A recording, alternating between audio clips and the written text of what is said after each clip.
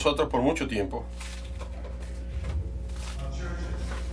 y ha participado en varias iglesias, y quisiera que ustedes supieran cuánto ellas han impactado tantas familias de tantas iglesias de nuestra familia. Y yo me encantaría compartir eso con ustedes, pero tengo otras cosas que tengo que hacer en este momento. Mi nombre es Douglas Jacoby. Yo no trabajo para la iglesia, pero soy un beneficio de su generosidad. Y por eso, al principio de este mensaje, quiero hablar del ministerio que yo desempeño. Y voy a ir en ciertos minutos. Por favor, entiendan de que esto no es lo normal, que no es la manera que nosotros hacemos los mensajes. Quizás tengamos que hacer esto manualmente. Can you display the screen? Can you display the screen on the screen over here?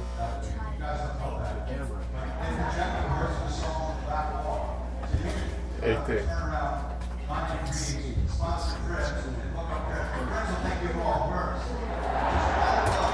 Un segundo, por favor.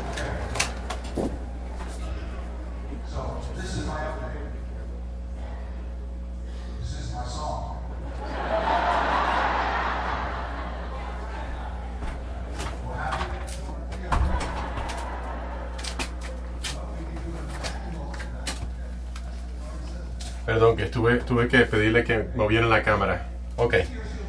Este año he estado en Jacksonville consultando con los ancianos. Estuve en Washington tratando de predicando. Estuve en Toronto. Tuve un debate con un sheikh. Y si quieren ver ese debate, lo pueden ver, está en el internet. Acabo de regresar hace un par de días a Nashville. Tuve una conferencia especial. Morgan James es la compañía. Era una manera de lanzar una nueva publicación, que esa compañía, y ahí estoy yo con el libro. Y ese es el nuevo libro. Y Exodus es el segundo que acaba de sacar la compañía después de 3 años de haber prometido que lo íbamos a publicar. En las próximas semanas voy a estar para una conferencia científica en Houston, y después voy para Calgary, en Canadá, que se reconoce por la producción de petróleo y estampidas. Y en abril y en junio voy a tener la oportunidad de ir a África. No sé si ustedes saben, pero North River participa en una donación para mi presupuesto de viajes, y por eso es que no tengo que cobrarle a estas iglesias en África, sino que puedo viajar, hablarle a las iglesias hermanas que tenemos en África, por ejemplo en Accra, en Ghana, y en Lusaka, en Zambia. En mayo voy a ir a Sao Paulo y Salvador, en Brasil. Y estas son cosas que vienen pronto. Y después voy a estar en Israel, Knoxville y Chattanooga, y otras ciudades en el sureste de los Estados Unidos. Un poquito menos viajes que normalmente, pero son 12 semanas en Estados Unidos y 12 naciones. Estoy bajando la velocidad. Este fin de semana, como mencionó Jeff, tuvimos el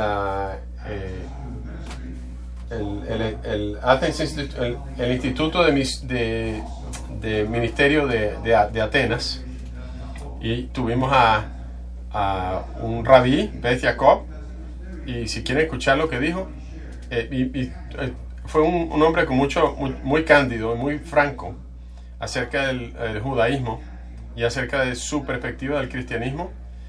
Eso está también en la página de internet de AIM. Y eso es lo que ha estado sucediendo. Normalmente no hago esto, me encantaría que ustedes participaran de mi boletín semanal, porque cada semana hay noticias como estas que estoy compartiendo, hay un estudio bíblico, quizás estos son los... aquí tienen una lista de los temas que hemos estado compartiendo cada semana este año, y quiero darle las gracias a la iglesia Northriver por su generosidad y permitir que mi ministerio alrededor del mundo continúe. Sería muy difícil hacer esto sin ustedes. Ahora llegamos al sermón. Cuando miro atrás, leo que dice, pues, no, ok, me perdí el chiste, así que lo vamos a dejar así.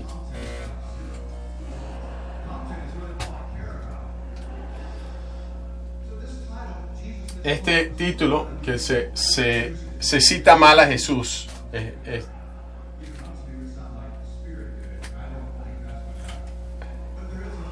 lo escogí porque hay un ateo, y sin embargo que estudia el Nuevo Testamento, se llama Bart Ehrman. Perdió su fe mientras estaba en el seminario y escribió un libro que se llama Citar mal a Jesús. En el Adviento a la Pascua, que es lo que está acercándose a este momento, vamos a ver más que normal un interés más alto en Jesús de Nazaret. Si van a ir a los canales como National Geographic y History Channel, quieren examinar esta cosa acerca de él, cuál era su dieta, si era una persona de verdad, qué era lo que estaba enseñando, era lo mismo que el Buda, y van a estar haciendo esto porque sabiendo que la gente no estudia estas cosas, y enfocarse en Jesús de esa manera puede generar interés hasta cierto punto, pero también puede hacerlo algo trivial, algo que no importa. Y en la manera que nos acercamos a las Pascuas, este es es un buen momento para empezar la clase de conversaciones que hace falta tener, que están relacionadas con con Jesús y con la resurrección. Entonces, citar es una cosa interesante. Cuando es muy fácil echar a perder un chiste que decirlo correctamente. Entonces, ¿qué clase de cómo se puede citar mal una cosa o algo que alguien dijo? Bueno, quizás ejemplo de una introducción podría ser que uno se acuerde mal.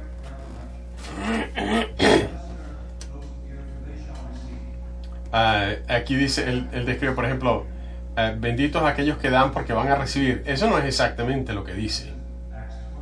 Eso es en Hechos capítulo 20. Quizás es una atribución incorrecta. Aunque me metan en un horno caliente, el Dios que me sirve es capaz de sacarme de él. Esto, sí es una cita, pero no la dijo Jesús. Eso lo dijeron Shadrach, Meshach y Abednego, los compañeros de Daniel en Babilonia. O la misapropiación, o sea, mala aplicación de una cita.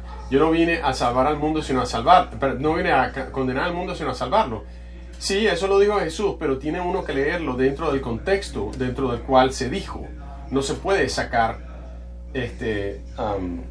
fuera de porque sí, él vino a entrenar y a morir y a establecer el nuevo convenio, y él sí va a venir a juzgar al mundo el último día, pero la persona promedio no piensa en la segunda venida como un juicio, aunque lo va a hacer, aunque él dijo que venía a hacerlo. Puede ser varias, como muchas veces situaciones donde se ha traducido algo mal del griego o del hebreo. Por ejemplo, se usó de que el reino viene en manos de hombres fuertes, y no es fuerte. La traducción es violentos, y tampoco se habla de que ellos son los que lo traen, son los que lo tratan de destruir. Y por supuesto siempre está la ficción, donde especialmente empezando en el tercer y cuarto siglo, hubo una cantidad de cuentos que se hicieron, falsos por supuesto, todos, acerca de Jesús, y que se convirtieron en tradición, y la gente se quedó con eso y siguió pensando que esa era realidad.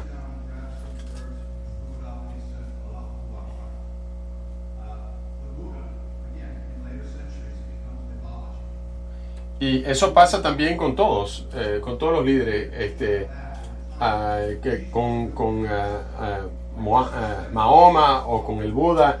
Hay una cantidad de mitología que está asociada con esas personas, pero que es mitología, es mentira.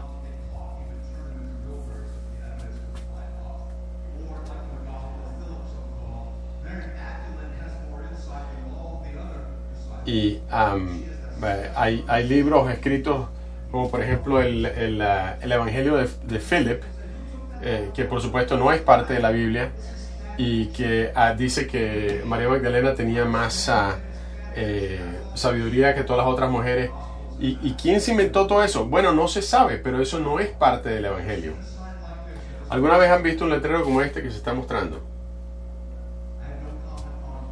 Yo no tengo ningún comentario con los gigantes, los Giants de San Francisco, pero quizás la cita que se está haciendo ahí de Juan capítulo 3 versículo 16,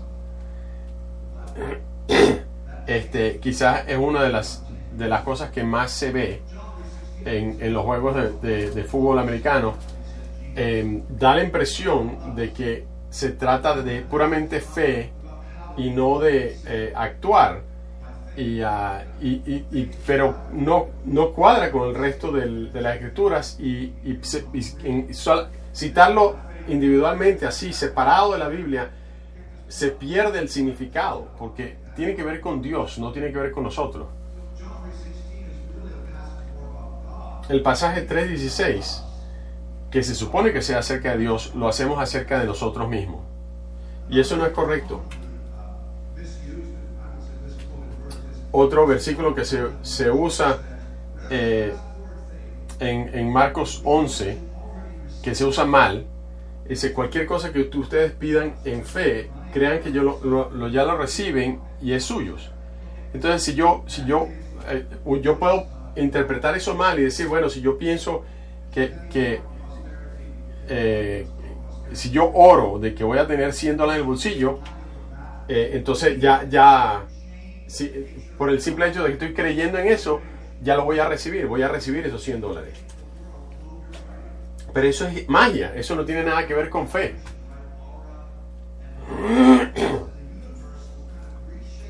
Y eso es una especie de es una doctrina falsa, que dice de que siempre cuando uno tenga fe, todos los milagros pueden ocurrir.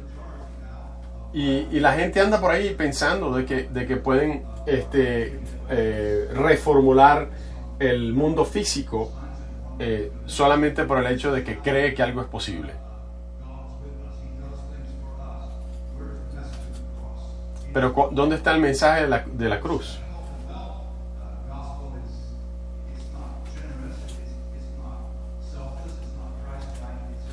Esa doctrina de la prosperidad no es bíblica, no es cierta, y no ayuda a la verdadera fe. ¿Qué tal la cita que dice: no juzgues para que tú no seas juzgado? Ahora resulta ser uno de los de las citas, de los pasajes más citados de la Biblia, de que nos hemos hecho tan individualistas, de que no estamos dispuestos a recibir retroalimentación, no estamos dispuestos a que alguien quiera Esto está en Mateo capítulo 7, versículo 1. Y entonces lo interpretamos como no juzguen a alguien solamente porque ellos pecan diferentemente de ti. Pero lo que hace eso es que reduce al pecado a nivel de preferencia. Tenemos que leer entre las líneas.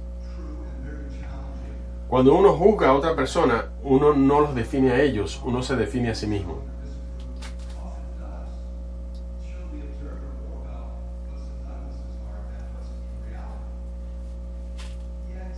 Sí.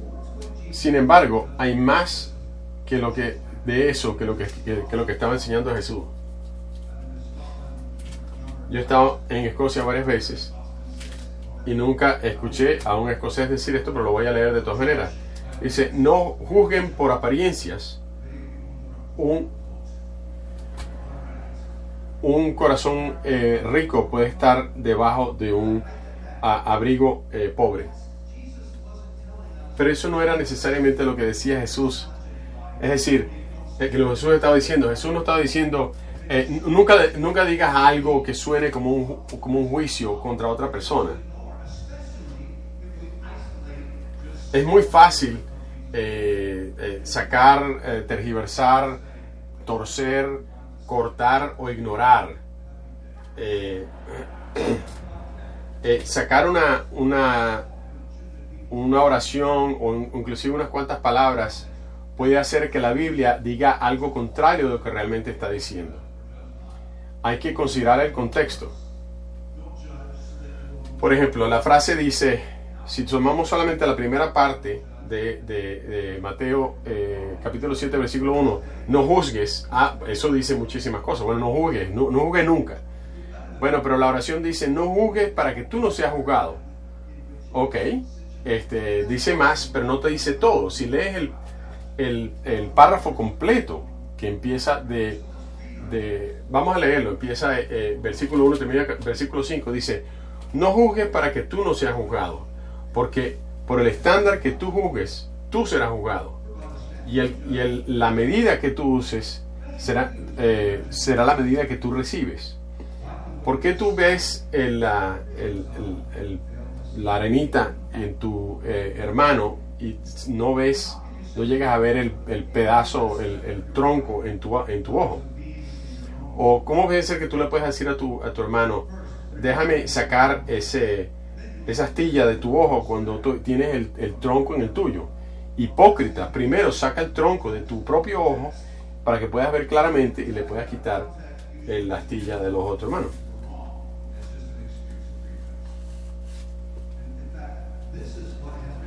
De hecho, esto es lo que se ha hecho en el mundo. A la gente no le gusta la idea de tener que limpiar sus acciones, de tener que lidiar con su corazón primero, y entonces borran todo lo demás y se quedan con aquello de que no juzgues. Y es lamentable de que la mayoría de las iglesias se han dejado llevar por la tendencia del mundo en lugar de enseñarle al mundo lo que realmente dice ese pasaje. Entonces, ¿cuál es la esencia de Mateo capítulo 7 versículos 1 al 5? Punto número 1, saca el tronco. Punto número 2, ayuda a la otra persona. No te dice, límpiate tú a ti mismo y no ayudes a los demás. Te dice, sí, ayúdalo, pero primero lidia con tu corazón, lidia con tu falta, con tu pecado. Y por supuesto está el capítulo completo, que va desde del versículo 1 al versículo 29. Yo pasé varias horas preparando para este mensaje y me di cuenta cuánto hay en ese capítulo 7 de Mateos. Y pensé, no, mejor me quedo con el párrafo, porque si no va a ser larguísimo. Pero a veces es importante leer el capítulo completo, porque hay tanto más ahí que nos enseña y que nos da el contexto de lo que Jesús estaba tratando de decir. Por ejemplo, el versículo 6 dice,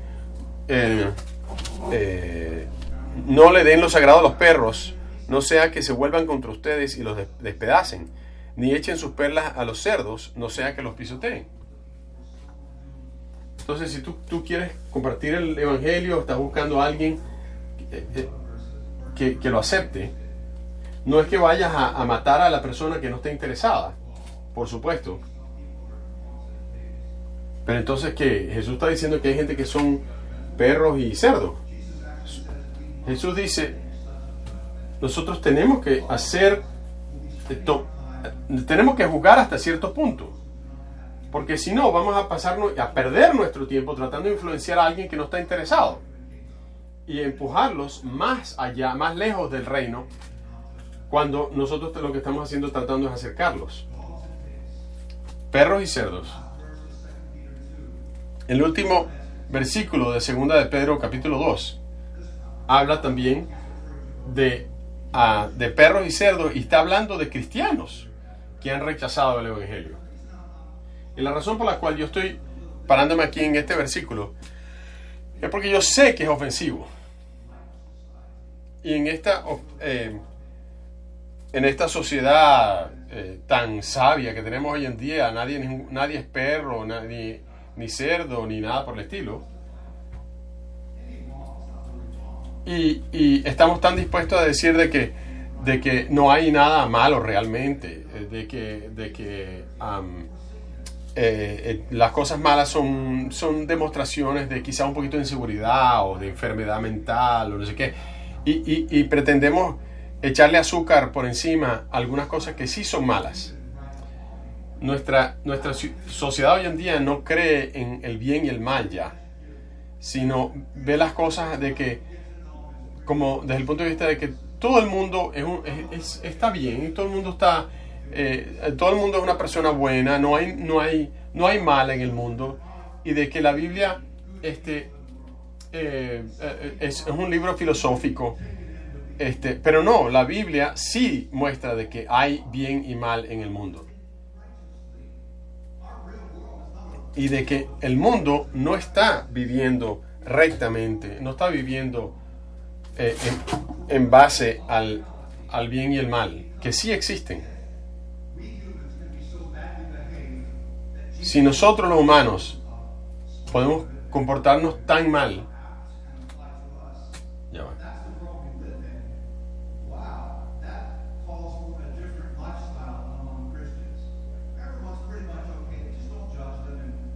Sí, la Biblia nos reta a vivir de acuerdo con un patrón. La Biblia nos reta a vivir reflejando las enseñanzas de Dios.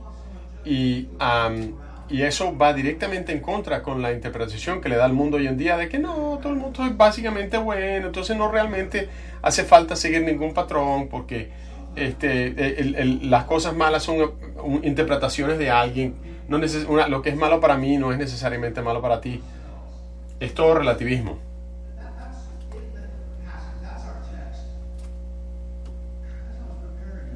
Y cuando yo estaba preparando esto, empecé a sentirme así como bien, con un peso encima. ¿Cuáles son los chances de que este pasaje no me aplique a mí? Yo me convertí en cristiano cuando estaba en la universidad y pensé, sí, hay que mostrar respeto, no deberíamos estar juzgando.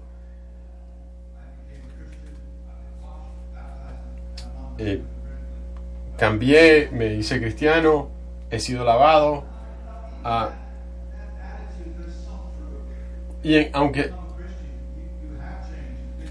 y sí, cuando te has convertido en cristiano has cambiado de varias maneras.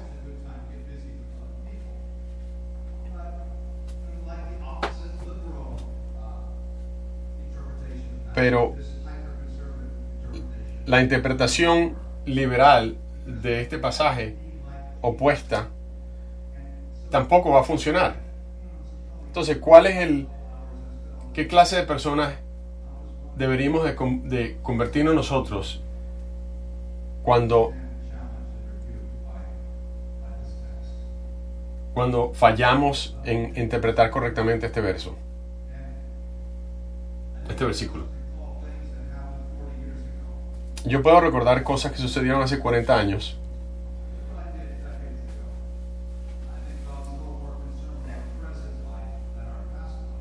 y podemos decir, bueno, pero yo hice esto y esto y lo otro.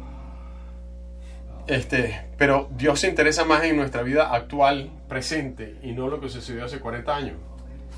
Entonces, ¿qué sucede si malinterpretamos lo que este pasaje dice? Bueno, podemos ponerle etiquetas a la gente. Podemos decir, bueno, esta persona está salva o no, o está perdida,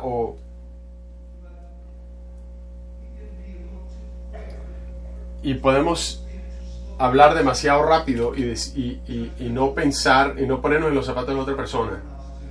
Podemos, número 2, insistir en que todo el mundo adopte nuestra perspectiva.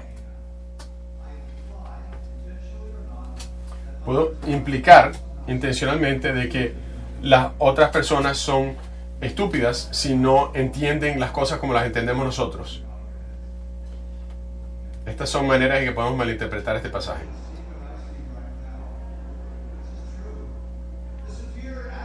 Punto número 3. Tenemos esa actitud superior donde disfrutamos el creer que somos parte de la mejor y la única y verdadera iglesia. O sea, es un elitismo,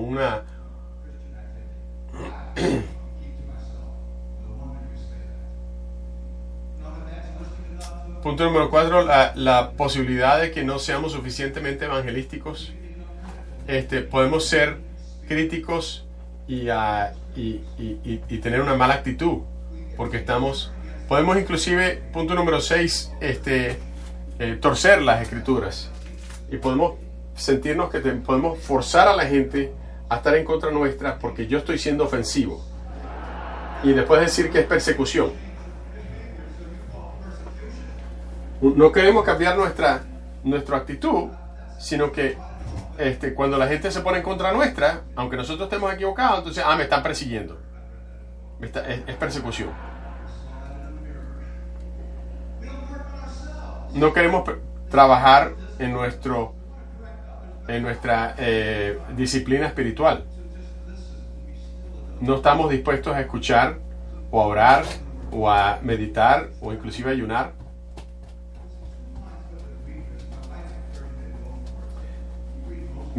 Voy a leer la mayor parte de esta cita de Matthew Henry, que dice: nosotros debemos de juzgarnos a nosotros y juzgar nuestras propias acciones, pero no hacer que nuestra palabra sea la ley para todo el mundo. No debemos de juzgar rápidamente o sin pensar, ni juzgar sin ningún tipo de fundación. No debemos de pensar lo peor de la gente. Aquí hay una reprensión de aquellos que se quejan de su hermandad. Algunos pecados son como pecas en la piel, y otros son como troncos, otros son mosquitos, y otros son un camello. No que ningún pecado sea chiquito, y aunque sea un mosquito, se le puede meter a uno en la garganta y hacerlo toser. Todos tienen su peligro. Aquello que nos hace llamar es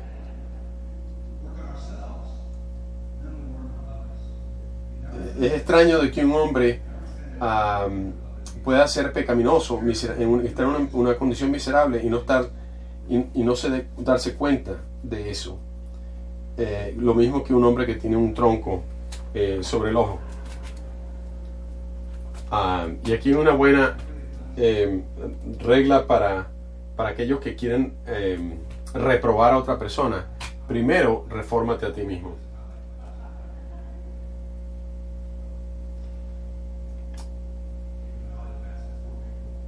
Ok, estamos teniendo problemas técnicos aquí, tratando de avanzar la diapositiva. Él dice que si seguimos así, pues el sermón puede durar 1 hora más.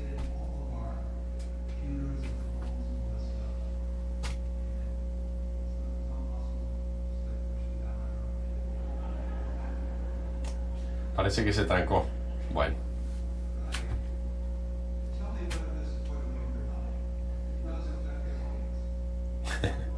Te está preguntando si... Ok, parece que no va a funcionar. Tenemos otros 8 o 9 minutos. A ver si me acuerdo qué era lo que yo tenía ahí. Ajá. Ok, temas prácticos aquí. Tenemos que reconsiderar lo que significa no juzgues. Cuando Vicky y yo primero nos mudamos a Suecia, en los años 80, y preparamos un artículo que estaba en nuestro boletín, que decía no juzgues. Espero que leas ese artículo y veas las 6 y 7 diferentes maneras de que se nos prohíbe juzgar.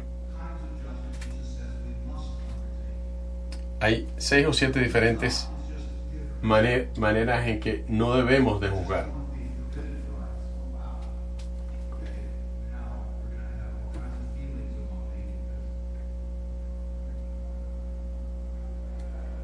Ok.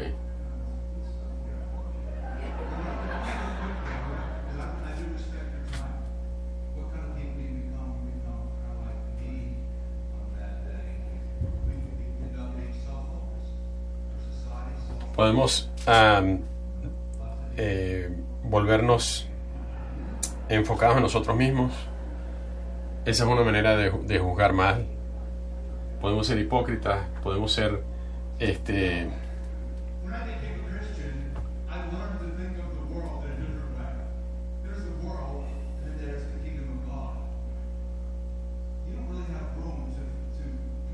cuando yo me convertí en cristiano, pensé en el mundo de una manera diferente, porque está el mundo y está el reino de Dios. Está el mundo real, por supuesto, donde tienes el trabajo, tienes que tomar pruebas y exámenes y entregar cosas. Después está el mundo ficticio, como libros, el mundo de los juegos de video. Nos falta, quizás nos falta espina, nos falta la valentía para levantarnos y decir lo que hace falta decir.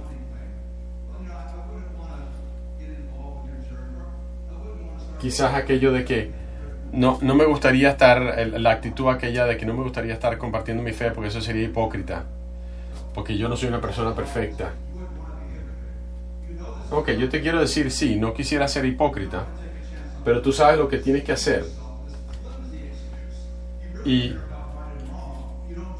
sin embargo, sabes lo que es correcto y no lo quieres hacer. Ok, ahora está la cosa práctica. Si tú escuchas una conversación en el trabajo, por ejemplo, o en un restaurante, que alguien está usando mal las escrituras, está misinterpretando a Jesús, levántate y dilo y corrige la situación.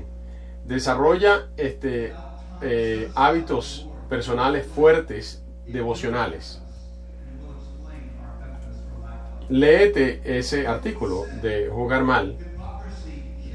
Lidia con el pecado, lucha contra el pecado y contra la hipocresía, porque nuestro gozo depende de eso. Estudia este tema en Mateo capítulo 7, versículos 24 al 27, de construir una fundación de las palabras de Jesús. En Marcos capítulo 7, versículos 1 al 13, sigue la palabra, no puramente la tradición, y deja de juzgar por puras apariencias y aplica el juicio correcto. Toma las palabras de Jesús como Él las dijo y no las tergiverses. Esas son las conclusiones y esa es la exhortación que les doy. Gracias.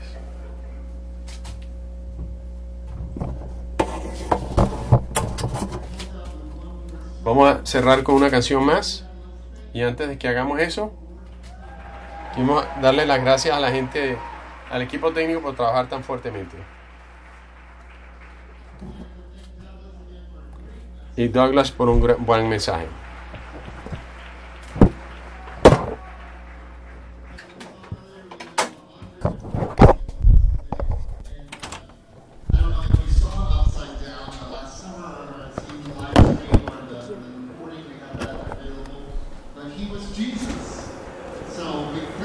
Close out the service without Jesus. So